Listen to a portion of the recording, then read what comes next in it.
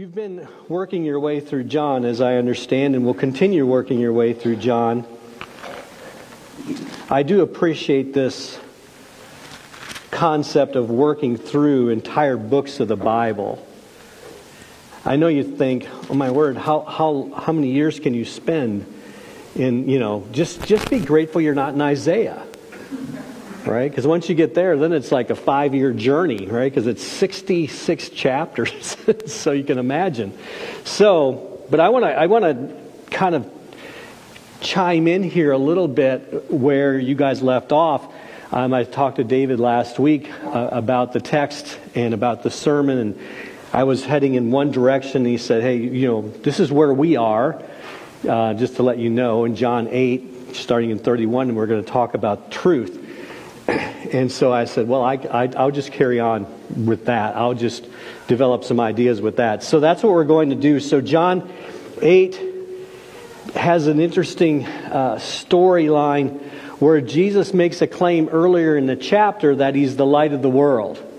Right? You may remember this from your sermon last week. I am the light of the world. That's a pretty bold statement to make, considering that the very first thing that God creates is let there be light.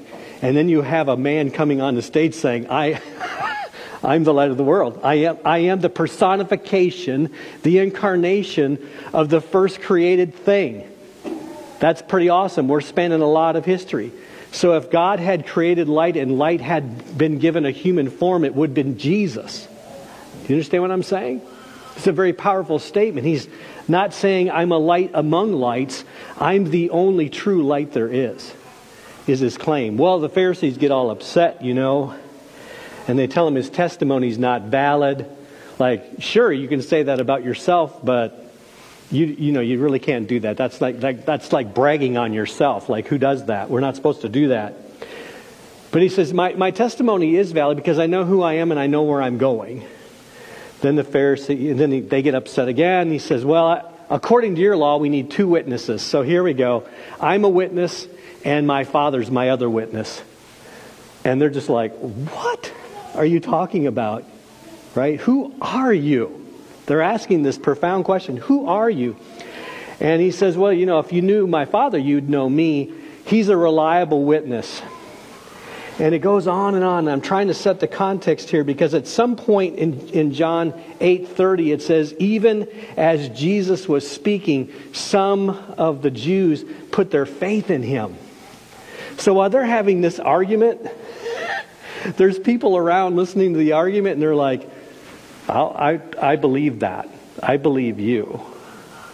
Right? In the temple is where this is happening. So even Jesus defending himself as a witness, defining himself as being from the Father, people are believing in him. And so these are the people that Jesus is going to be talking about in this next chapter, or this next text, where he says, to the Jews who had believed him, Jesus said, you look at the previous verse, these are the people that were standing in the crowd saying, yes, I believe. Right? And so this is what he says. To those who had believed him, Jesus said, if you hold to my teaching, you are really my disciples. Then you will know the truth, and the truth will set you free. This is perhaps a passage of Scripture that we know too well. You know what I'm saying? You ever know, they kind of like, the first time you hear a verse, like if I were to go to Habakkuk and find some real rare verse and then do this powerful exegesis of it and explain it to you, be like, wow, that's amazing. Right? But you've heard sermons on the truth will set you free. You quote this verse. Right? And so sometimes, if we're not careful, those things kind of become detached and it becomes something that we know, like, I know that 2 + 2 is 4. Yeah, of course that's right. But we don't really delve into it. So today I want to kind of delve into it a little bit more and take this angle. Jesus says in 8:31, if you abide in my word, in the word. And so the first thing I want to point out is there's this really profound little word that's really important. And the word is if. If. Right? If you, as a person who believes, if you If me. This is an individual thing. It's like he's pointing out, okay, if you raised your hand and said you believe, then you and you and you. If you take the next step, because there's another step between staying in the crowd and saying, yeah, I believe what he's saying. I believe. Right? There's another step. He says, if you'll take this next step, if you, and it's conditional, and it's conditioned on us making a decision. Do you get that? That's important. Okay? This is a work that God through the Spirit is cooperating and molding and making us. He brings us to this place. But at some point, I need to decide. Do you understand? Right? You ever been to a four-way stop? Some of you old-timers know how to do a four-way stop. And it's frustrating, isn't it? You pull up to a four-way stop and you think, you know what to do, but nobody else there knows what to do. Do you have those? You guys can do roundabouts, but in Bolivar, Missouri, we still have four-way stops. Roundabouts are a whole nother illustration. Right? You get there and you want to just sit there, and I just want to scream and say, will you decide to go? And after I make that enunciation in my head, then the next phrase is, if you're not going to go, I'm going to go. And that's the moment that everybody decides to go. Have you noticed? And then there's the break, and then there's the awkward break, and then finally somebody just goes, boom, and goes. That's this word. That's this word. We've come to a crossroads, and Jesus is saying, hey, it's your turn.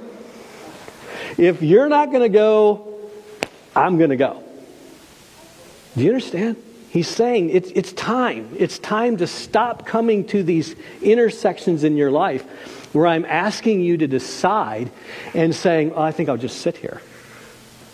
It's not really an option. Okay.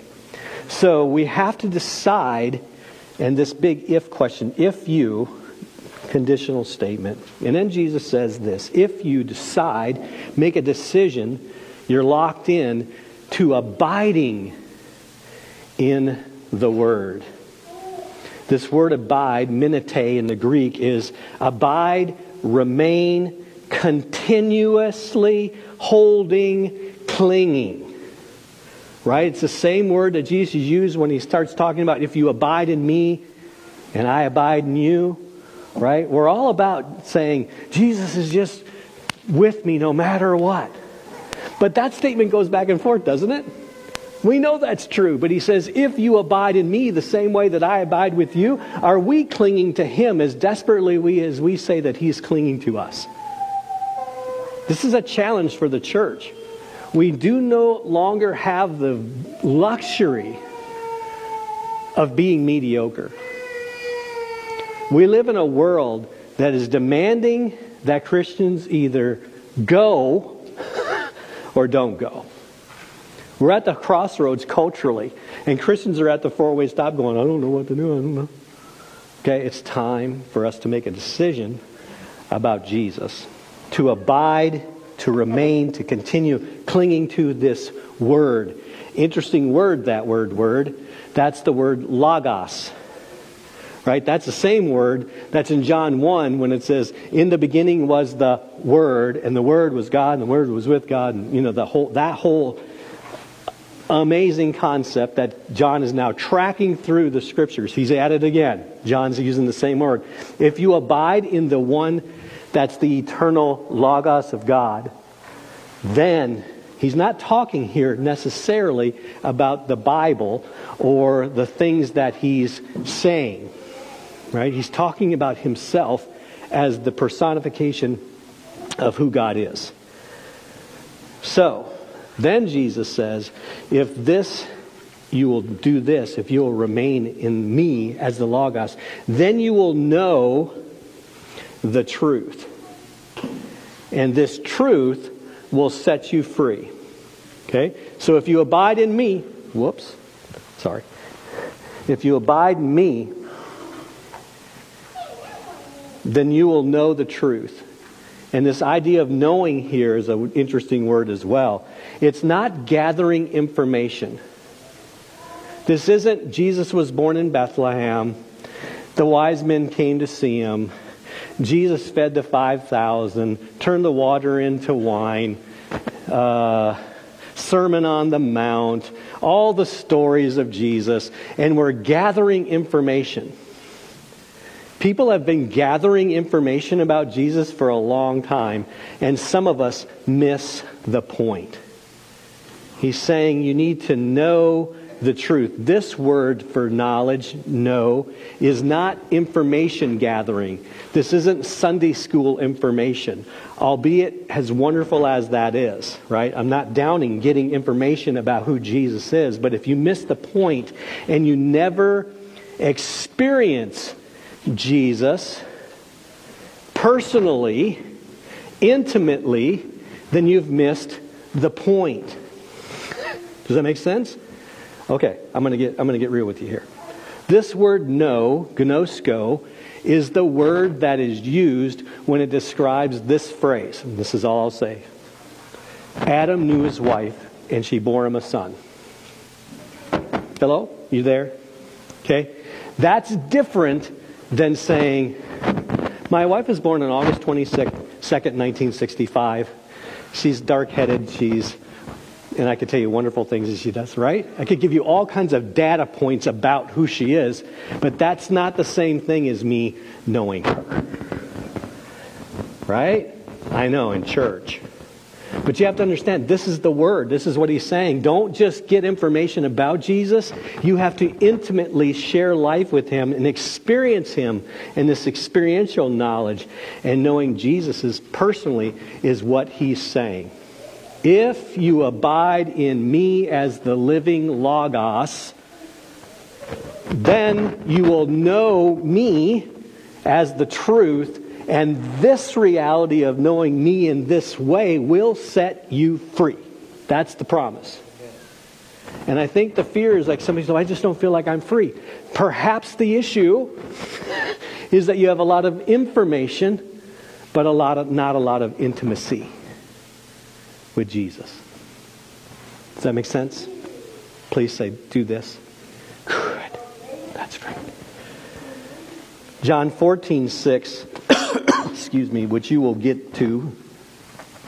John 14:6, in answering Thomas's question, they're on Thursday before Jesus going to be crucified on Friday, and Judas is about to betray the Lord, right? So that Last Supper, they're gathering there, and all the disciples are lined up asking their questions, right? And they're all failing the test miserably. Like Peter's like, I'm going to die for you. Jesus says, no, you're not. Next question, Then Philip's like, Lord, if you could just show us the Father, then we'd all believe. He's like, Philip, are you kidding me? If you've seen me, you've seen the Father. Next question, Thomas. Lord, you say you're the way, but I don't know the way. Where's the way? Show us the way and we'll walk in it. Jesus says, you guys are killing me. John 14:6. Thomas, I am the way. I'm not going to show you the way. I'm not going to give you a map to the way. I am the personification. I'm standing in front of you. I am the way. Then he says, I am the truth. Same thing. He is not simply handing out information about the kingdom. He is truth. Truth is a person, and his name is Jesus. It's not a concept. It's a reality found in a person. Jesus Christ is truth. So in order to emphasize his identity as the truth, Jesus does something very interesting in this continuing argument with the Pharisees in John 8:42. This dialogue continues because the Pharisees are like, what do you mean setting us free? We've never been slaves to anyone. Does that not strike you as a stupid answer? Do you know who these people are? Yeah. These are Jewish people educated, and they're telling Jesus, what do you mean you're setting us free? We've never been enslaved to anyone. A casual reading of your Bible would suggest that they were slaves for 400 years. And we're currently under Roman occupation. Wake up, people. Wake up. If you're going to argue with Jesus, you better get your facts right. Right? They were just mad. Right? Who are you to say that we're, that sort of thing. Then he goes on to argue with them about how they say, well, our father's Abraham. And he's like, yeah, I got it. But if you really were a child of Abraham, then you would believe who I am. And you really need to take God as your father. And they're like, hey, we're not illegitimate people. We're not illegitimate sons. Oh, no, not us. We're legitimate. We have Father Abraham. He's like, yeah, you're not illegitimate, he says. But your father is the devil. Right? Imagine me saying that in church. Right? This is the stuff that gets people killed. Right? And eventually it does. And then he goes on to describe the devil. And I'm just going to describe him briefly to give you the contrast of what Jesus is saying. Look what he says in John 8:42. You belong to your father, the devil, and you want to carry out your father's desires. He was a murderer from the beginning, not holding to the truth, for there is no truth in him. When he lies, he speaks his native language, for he is a liar and the father of lies. Okay, I'm not going to delve into that, but I'm setting the table for your pastoral staff to be covering this in the weeks ahead. Right? You're going to be talking about spiritual warfare, and this is the other character. Right? Listen to what he says. He's a murderer from the beginning. He does not hold to the truth. He does not hold to the fact that Jesus is the Word, the Logos of life. He does not hold to Jesus or the things that he says. Which means that he's against all those things. Right? And he's a father of lies. Every lie that's ever been told, every lie that we've ever believed was spawned by Satan himself. Well, that's enough of that. If we do not believe and stand as Jesus as the truth, then by default, we listen to the lies of the devil. You, every single person here, is listening to somebody. You are either listening to Jesus as the truth, or you're listening to Satan as the father of lies. There's no mixture of that. There's no other option. It's one or the other. Now, we don't like that. We don't like that in our work. We don't like that in our churches. I don't like that. Because I want to find some I'm 90% with Jesus. That's pretty good. That's an A. Right? But it doesn't work that way. Now, in the remainder of my time, let me just say a couple of things, because I want to springboard from this conversation about truth and talk about two other things like truth. Truth is one of the transcendentals. And I'm not going to get too philosophical here, but transcendentals are the three things that we need. We all need them. We know we need them. And we need them absolutely. And we know we need them all the time. Right? And so you're like, what are those three things? Right? Well, goodness and truth and beauty are the three things that we all need.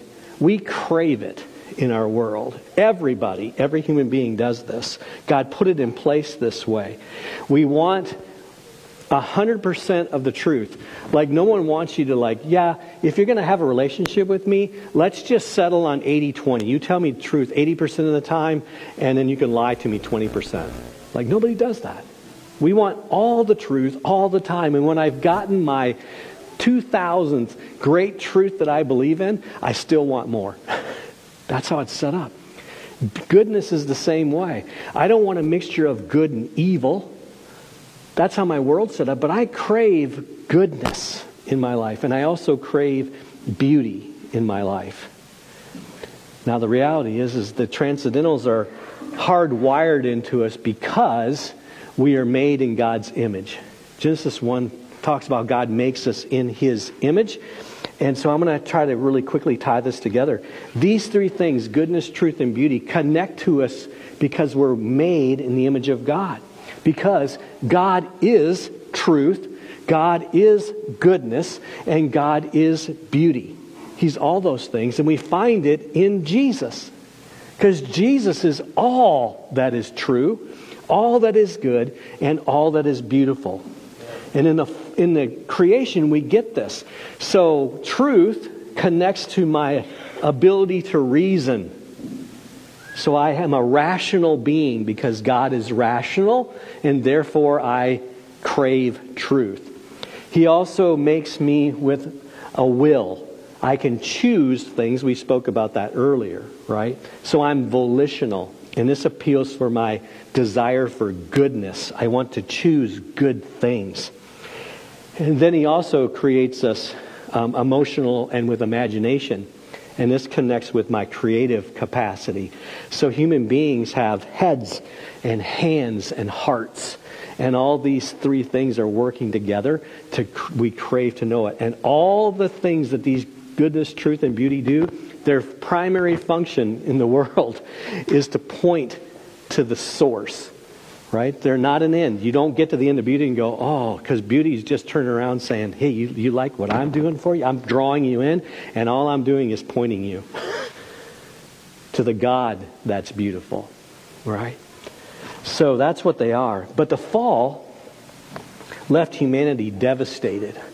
In Genesis 3, we have the recording of the disobedience of Adam and Eve, and the fall left us all devastated and broken. Our capacity to fully engage goodness, truth, and beauty is disordered, displaced, disoriented, and distorted. Look around. Look around. Everything that is true and good and beautiful is under attack. You don't have to look far, right? Listen to these things and see if it doesn't sound familiar. Satan hates truth and goodness and beauty. He hates it. So what do we say? Truth is under attack. This is the cultural thing. All truth is relative. He doesn't destroy it completely. He just distorts it and twists it to where we could say, and our culture says, hey, your truth is as good as my truth. And I said, no, I'm getting my truth from the Bible. And they simply say, what's your Bible? It means nothing to me. It's all relative. That's good for you, but it's not good for me. And that's the world we live in. We live in a world that has no source of objective truth. And I'm here to declare today that because of the Word of God, Jesus is the source of objective truth. And the world hates it. Get used to it. This isn't going to get better. We've lived in the good old days where everybody likes to say, let's just tolerate one another. Remember the days of toleration when that was the word? I remember I grew up in the 80s like, oh yeah, tolerance, go to college, just tolerate everybody. So we tried tolerate. Now it's not enough. Now you have to celebrate. We've crossed the lines, right? Look at goodness. Goodness is under attack. In our schools, there are business schools that teach people the truth about situational ethics. You know what situational ethics is? The truth and goodness depends on the situation you're in. So whatever the greater outcome is, if you have to lie, steal, and steal to get a good outcome, you should do that. There's a great time that it might be great for you to lie. We're like, wait a minute, we shouldn't bear... No, you bear false witness if it'll help your profits. If it'll get you out of a jam, right?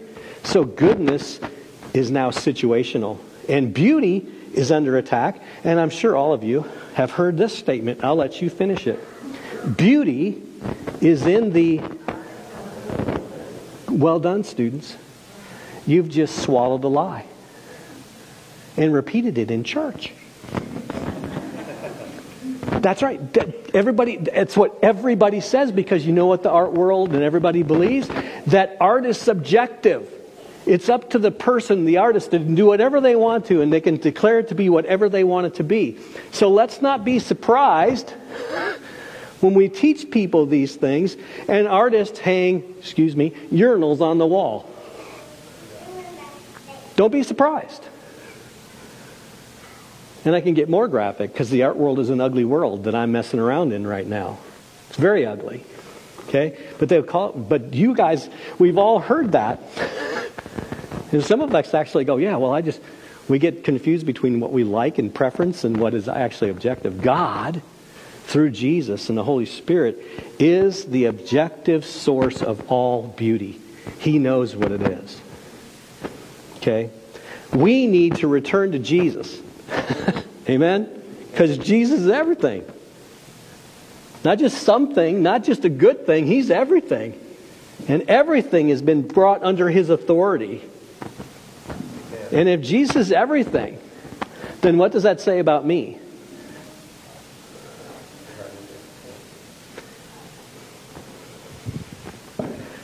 I'm nothing. I'm nothing. And He can do with me as He wishes to do with me. That's what it means to follow Jesus. Not striking bargains with Him. If you do this, I'll do that. If you make this turn out for me, I promise to go to the mission field. No, we're not in bargaining. This is He is Lord. And He tells us what we should do and the way things are. And that's harsh. Sorry. But that's true. The good news of the gospel is that Jesus Christ has come to set us free. Jesus is the way, the truth, and the life. He is the way of goodness. He is the truth of all truths, and He is the life of beauty. And all that is good and true and beautiful finds its beginning, existence, and fulfillment in no other place and no other person but Jesus Christ. Jesus said, I know who I am and I know where I'm going. This is who He is. And He knows where He's going. And where He's going is to His death. And through His death, burial, and resurrection, we are brought back, redeemed, restored, reclaimed. We are now made right with God through Jesus. And His righteousness is given to us. We are clothed in it. And now we are also rightly related to goodness and truth and beauty that exists in our world. And we create and we love and we tell the truth and we serve and we think and we create as our response to worship. Goodness, truth, and beauty draws us to the point where we accept and see the glory of God. And in response to seeing Him as all good and all true and all beautiful, we turn in worship and say we want to proclaim His glory using the same things. When I tell the truth, it glorifies Him. When I pay the price in my culture for standing on the truth, it glorifies Him. When you get attacked for saying and doing the right thing, He says, that's glorifying to me. Well done. When we make beautiful things, it's to His honor and glory. Now, I'm a visual artist. And I've started this ministry and I do the things with the kintsugi bowls and they did some beautiful things. But right here, we see pictures of the gospel. When we first started, these bowls were whole and they had a purpose and a plan. They were just exactly what the potter wanted it to be. And then a crazy man like me says, put it in a Ziploc bag and let's break it. And instantly, everybody's pouring out their pieces on the table. And it represents the fall. That's all of us. All of us.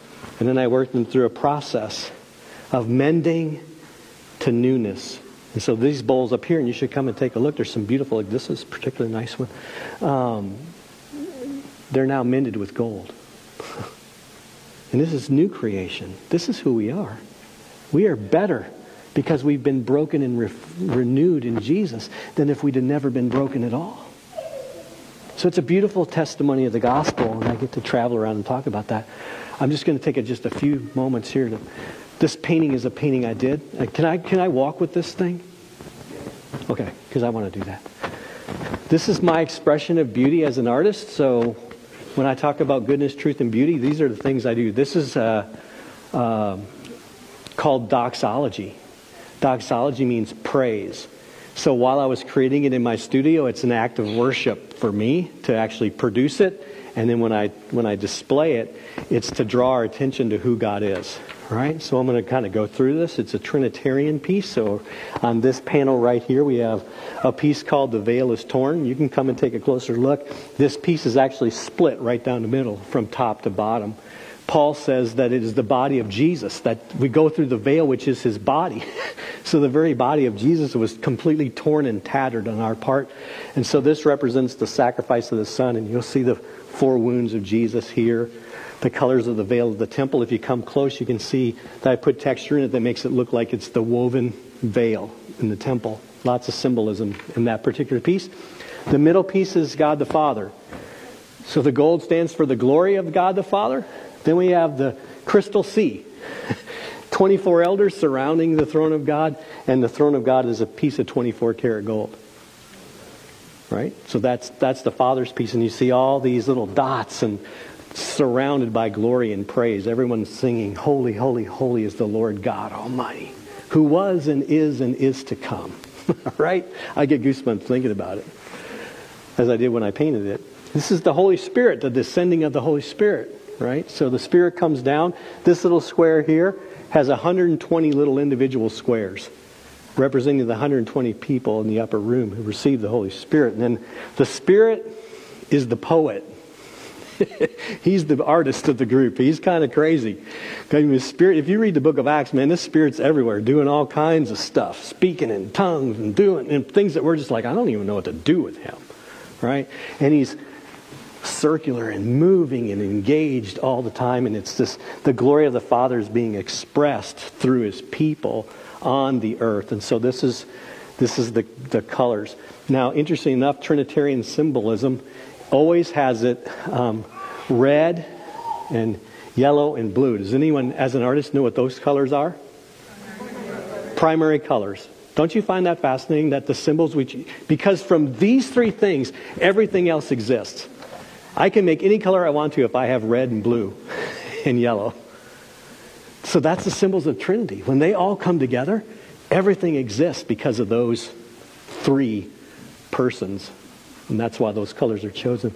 This is a victory arch, also representing the glory of God. It's all for the glory of God. And if you'll see this arch, the circle is a symbol of eternity.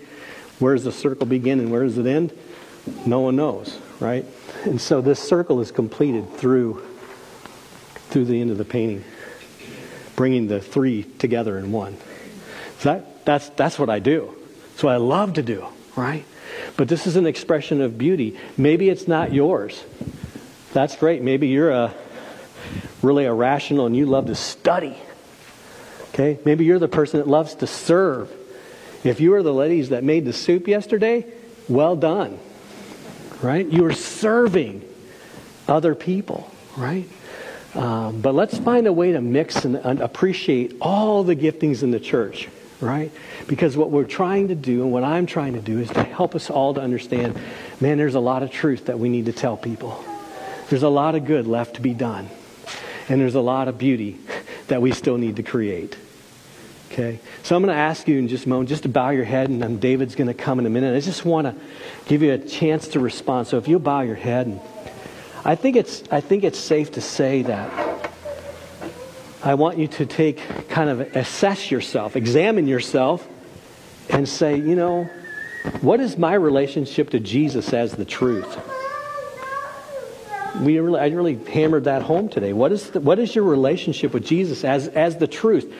Not the information you have, but have you yielded your life? Have you come to that crossroads and said, I'm all in with Jesus as the truth? Is he good? Do you find him to be good? Or do you try to create your own good in the world? Is he the most beautiful thing that you know? Or are you distracted by lesser beauties?